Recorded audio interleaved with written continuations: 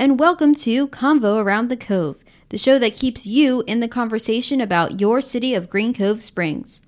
I'm Public Information Officer Tiffany Kelly, and today I'm here with Chairman of the Citizens Advisory Committee, Thomas Smith. Thanks for joining me today, Thomas. Yeah, thank you for having me. I'm thrilled to be here. I know that the Citizens Advisory Committee started meeting in March of this year, after the members were selected by the city administration in January and February. Now that you have a few meetings under your belts, I'm really excited to hear about what the committee has been discussing. To start off with, can you explain what the Citizens Advisory Committee is? Of course. The Green Cove Springs Citizens Advisory Committee is a wonderful mix of approximately 30 residents, Green Cove Springs business owners, and individuals under Green Cove Springs utility services. The committee is comprised of individuals who love our city and are now ambassadors in assisting in bringing transparency throughout Green Cove Springs. More specifically, our committee conducts research, discusses recommendations, and finds solutions for a wide array of topics occurring within the city limits. We are not a governing body. We are citizens who make recommendations to the city council with the hopes of making meaningful impacts. Cool. Well, what kinds of topics has the committee covered in its first 5 months? Yeah, it's hard to believe our committee has been established for more than 5 months now. Yeah.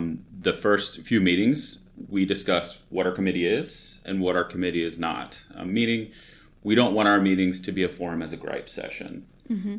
We voted to elect officers of the committee, to include myself, Sherry Starnes, our vice chair, and Hope Chessel, who was elected as our secretary, as well as establishing and creating bylaws. We have also met with city department heads such as Chief Asdot of the Police Department, Public Works Director Steve Thomas, as well as both water and electric directors, to name a few. These meetings were strategic for our committee to become familiar with each department and their operations and future planning that they may have. Cool. And how have those meetings gone? I mean, did you get more insight on, how the city is worked? Did anything that the directors presented to you surprised you that you didn't know that the city does, or I guess any kind of department that you didn't realize was more involved than it actually was, or anything like that? Yeah, they've been very, very informative and very, very well thought out. Each presenter comes in and has a general topic, but then it really kind of goes from there, and our committee will pose questions. And for instance, we discussed with Chief Asdot some of the safety concerns, as well as their strategic growth that the city may be facing, and some of the challenges that they will face with said growth, as well as most recently with the electric department, talking about the infrastructure, where we're at and where they're planning on going. Based off of the age of some of the utilities and how they plan on to improve those. Oh, cool. That's awesome. Has the committee tackled any specific topics in terms of projects or initiatives yet, or are you guys still in the introductory stage with establishing the committee and the bylaws and everything? Yeah, absolutely. So in our last meeting, which occurred on August 12th, we met and discussed potential uses for a city-owned building located within Spring Park.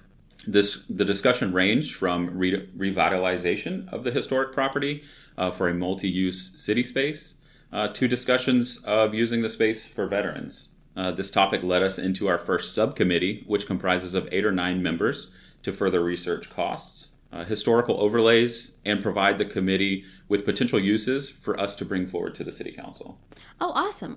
So it'll be through that subcommittee that you guys will present your formal recommendation to the city council when the time comes? Absolutely. Oh, awesome. That's really cool. So I guess to turn the conversation a little bit, what drew you to apply to become a member of the Citizens Advisory Committee personally? Yeah, I was instantly drawn to the opportunity of bringing transparency to other residents within the city. I'm a public servant at heart. I've served with the police department here in Green Cove Springs on a part-time basis, but I unfortunately had to step away due to my full-time position. Mm-hmm. And so the timing and creation of the Citizens Advisory Committee couldn't have been perfect for me to help and continue to serve the city of Green Cove Springs. So was there any topics of discussion or issues with the city that drew you to want to apply to be a part of the Citizens Advisory Committee that you're very passionate about? Yeah, of course. So outside of bringing the transparency that we discussed a minute ago, I'm really drawn to having a voice in the growth that the city is going to be facing. We're going to grow as a city. The growth is imminent, but if we have a voice in how we grow and we grow strategically, I want to be a part of that. And how do you feel about being selected as the first committee chair? Honestly, it's an honor. It's something that kind of thrown into, and I welcome it, and it's a big learning experience for me. Cool. I know that the Citizens Advisory Committee is currently full, but are there any other ways that residents could still get involved with the CAC? Absolutely. There's a multitude of ways. Like you said, while our committee is at capacity, the application process to join is still available on the city website. If a current member has to step down, the applications will be vetted through the city council, just like each active members were. We also meet every second Thursday of the month at 6:30 here in the city council chambers.